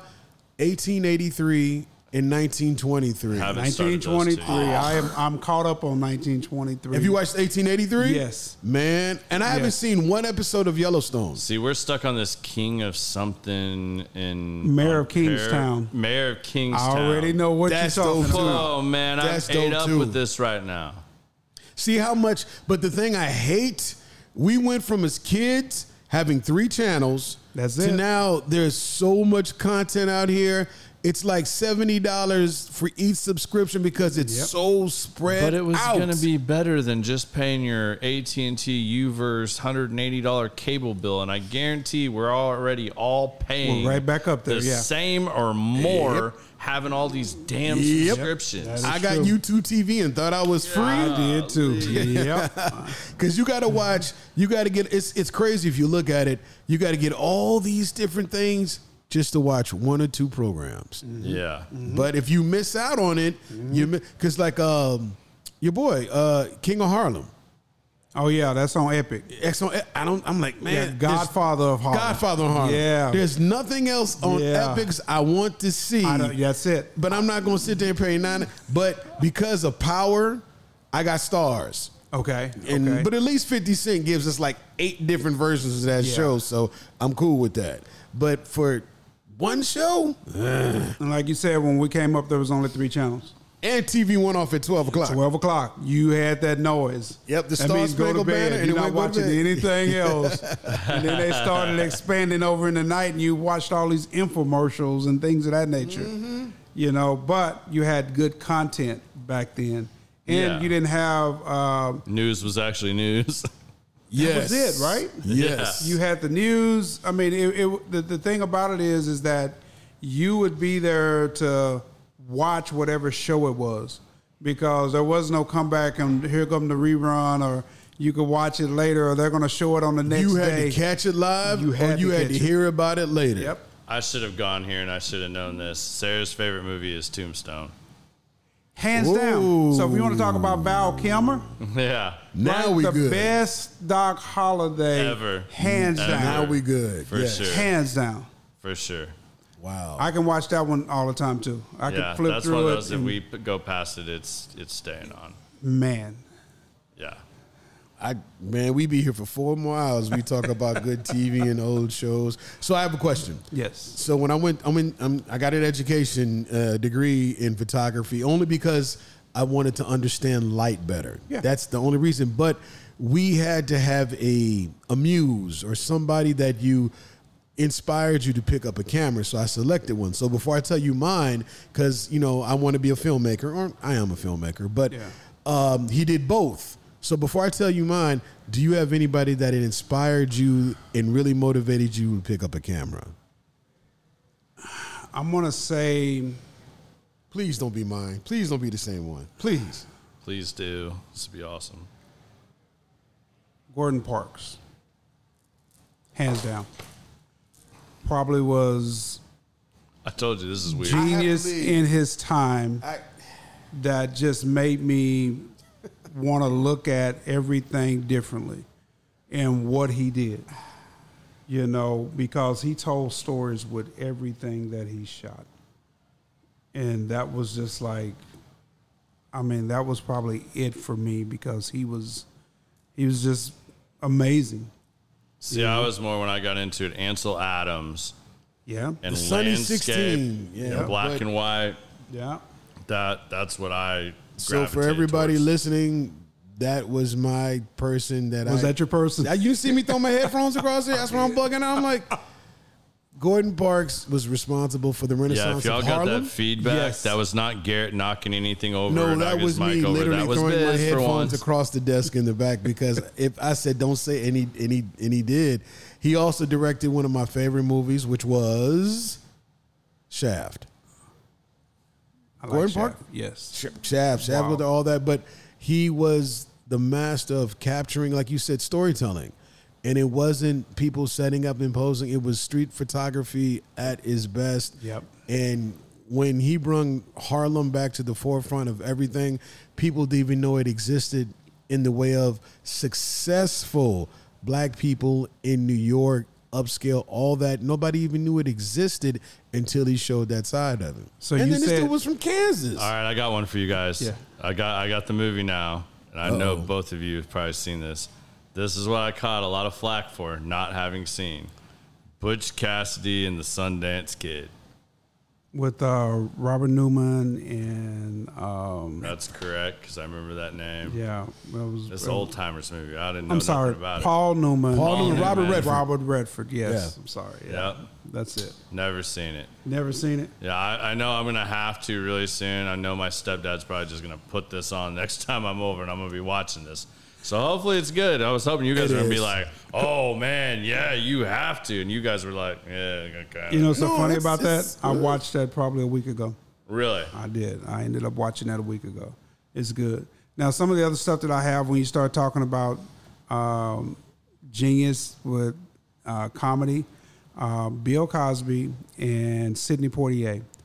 had these three films. Do you want me to name them? So I can tell you, and I'm going to probably pull up on my phone right now because these were some of the first movies I bought. Don't need a phone. The very first one. Uptown Saturday Night? Uptown Saturday Night. Thank you very much. Hands down. And then what's the next one? A year later, Let's Do It Again. Thank you very much. Sir, And then they had down. a third one. It was, I don't remember it. Like, it was almost more like a lean on, it's not a lean on me, but it was something. I didn't really like that one like I liked the first two. That If was you know like any hands of your down. favorite rappers, all their names came from Uptown Saturday Night. Yeah. Biggie Smalls was a character in this movie. Biggie Smalls. Just like that's where they got all their names from. Kansas City Mac. Kansas City Mac. Yes. Nice. So now that's something. If you ever want to just find it on Amazon Prime or something like that. Oh, I'm gonna giving do you it. that I'm gonna write it down assignment. as soon as we get off here. You guys are gonna add this to my Yeah. to watch list. Those were good movies at the time when you talked about Shaft. You know, that's why I'm like, Man. I could, you know, and that's the hard part. If you put all of these movies on different channels and I'm sitting there looking at it, I need to split screens. I'm probably going to have one over on my tablet. I'm probably going to put one on my phone, and I'm going to have one on my television because I can't sit there and say, man, I'm going to watch this first and this one. If it's on, I would have all of them on because they're such great movies to me, you know. But Let's Do It Again. I mean, that's a Classic man. song, classic movie, classic. Man, that is. And like I said, Bill Cosby and Sidney Poitier, the way they work, because they're night and day, right? I mean, you think of Sidney Poitier, you know, and what he was doing in the 60s and, you know, Yeah. and breaking this color barrier, you know, and how serious some of his roles were. To see him fall over into something that's more of a comedy, Yeah. they worked well together. I was in the Okay. Bahamas last weekend because you know he has his own bridge because he's Bohemian. Okay. So to get to Atlantis, you have to go over the Sidney Poitier Bridge.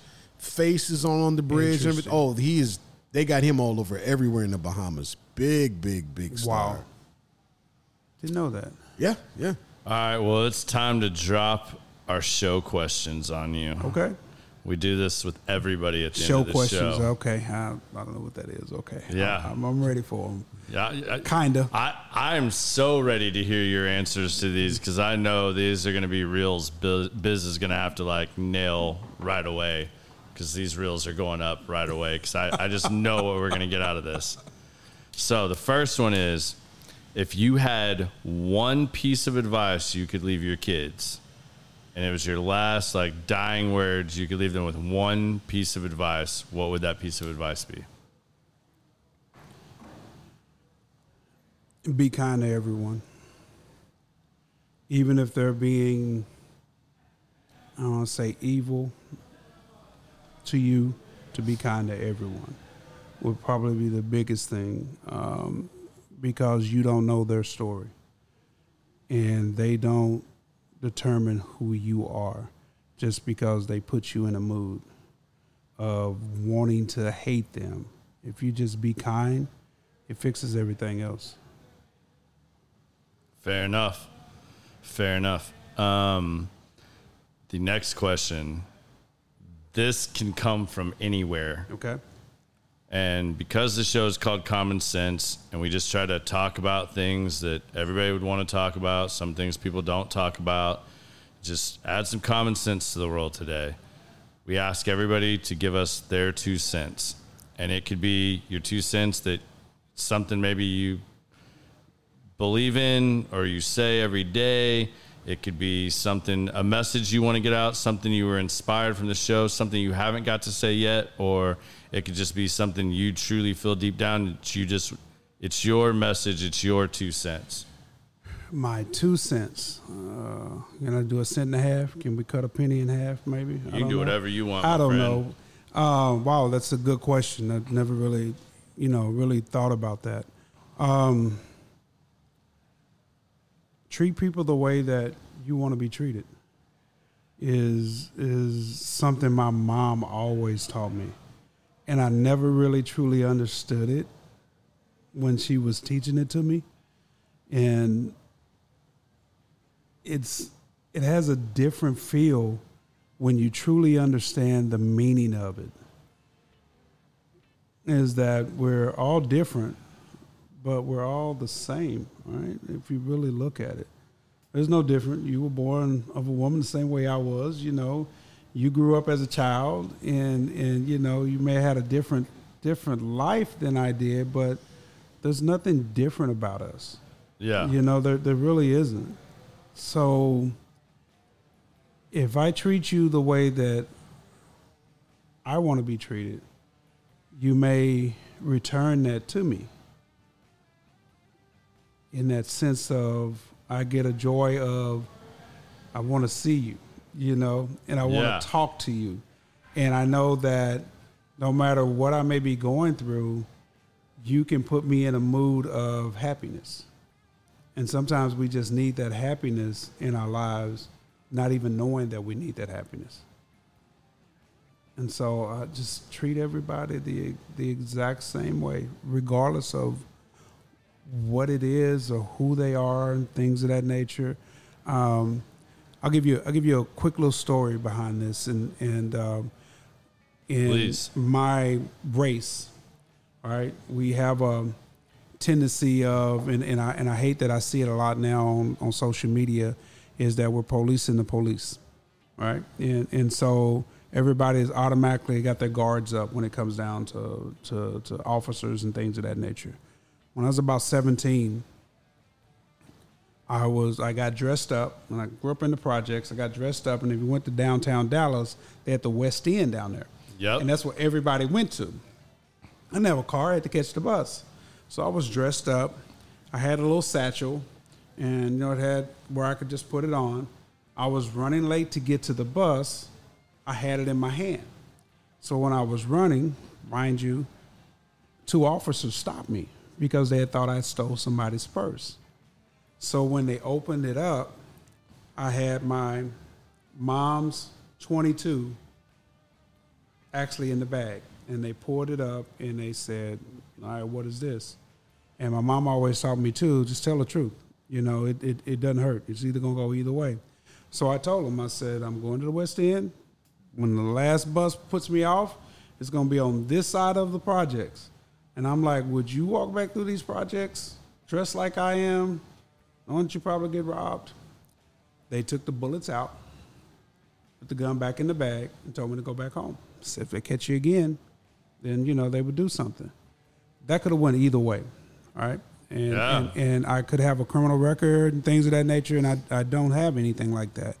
But they made a conscious effort of just making a decision based off of not the area that I lived in, not knowing that they had gangs and drugs in that area and things of that nature.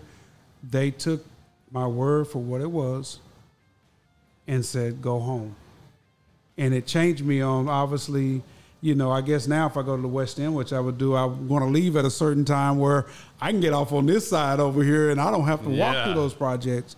But I've always, since then, always said I'm going to always give every officer the benefit of the doubt. Now, have I had some that have been kind of shitty to me? Sure.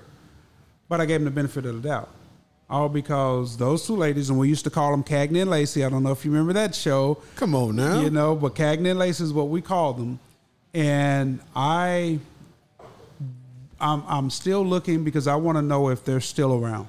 Because I want to say thank you to them. Because they could have changed my life that day. Me not knowing, right? I got this gun in here, and if I'd have got into a situation, I don't know if I would even use the gun. You know, I don't know. I just thought I'd feel safe just because I had it. But they made this conscious effort, and I want to try to find them. And about maybe not even a year ago, I was smoking a cigar, which is common ground again, with Eddie Garcia, the chief of the Dallas Police, you know, and he was out trying to be quiet, not trying to do anything. And when it was all said and done, you know, I pulled him to the side and was like, you know, thank you. I appreciate this. And he was like, you know who I am? I was like, yeah, I know who you are. I just, you know, I'm not going to disrupt your evening because I know who you are and you're trying to be incognito and things, you know. But I said I wanted to reach back out to him to see if I could find or if they had a way to know who was actually working that area at that time. You know, this is the mid 80s, you know, and then to be able to sit back and just say thank you to them because they truly don't understand what they did as far as my life goes and actually doing what they felt was the right thing for this kid that was just probably shouldn't have been in that situation, you know, and they changed that. And like I said, that's probably something else that I'd say is just tell the truth. And when you're open and honest, and I think we talked about that earlier in the show, when you tell the truth, you know, it's going to go either way, you know, and hopefully your character, you know, they determine that if he's telling the truth, then it's a part of his character. And your character is probably one of the most important things, you know, with me. And again, I got to go race and being black, you know, the only thing I have is my integrity and my word, you know, and I spend my life protecting that more than anything because Absolutely. I know that is like once I lose one or the other, I'm already behind the 8 ball because of my color. You know, I got to walk in the door and I got to work a little bit harder than if you had to walk in the door. And that's, you know, and it's not towards you, but I'm just saying understand. It's something totally different. So I'm always trying to protect that part of me. Yeah. You know, and if you ever see me like angry about something, it's because somebody's trying to sit back and take my integrity or trying to take my word and trying to twist it to something that it's not. And that's probably the only thing that I think I could ever get upset about more than anything is because that means that you really don't know me as a person. Yeah. And you didn't take time to get to know me as a person. And you're adding maybe a situation that you had with somebody else that may have been black or whatever, and you automatically assume that I was going to be the exact same way, you know? So yeah, that is probably the biggest thing that I could sit back and say is that, you know, just tell the truth. Because again, 17-year-old kid in the projects, I should have went to jail. I know I should have went to jail, and who knows, you know, where I'd have been. Yeah, I had a hard time getting a job. Changed. I don't know. You know, it could have been a lot of things. They probably could have gave me time, and, you know, I could have been locked up and got into the system or whatever. But it's one of those things I say I'm blessed because it never happened to me. But my mom always said, just tell the truth. That's all you got to do. If you just tell the truth, then it'll get you, you know, either going to get you out of a situation or they're going to make their own opinion about you anyway, and there's nothing you can do about it. Absolutely. Well, it's time we wrap this up. AJ, my brother, thank you, man. Yes, man. I love you, man. I had a great time. Love you too, man. Had a great time. Hope you'll come back and join us again sometime. And I hope you all enjoyed the show. We're going to be back with another episode for you guys next week. And until next time, we'll see you. Peace. Peace.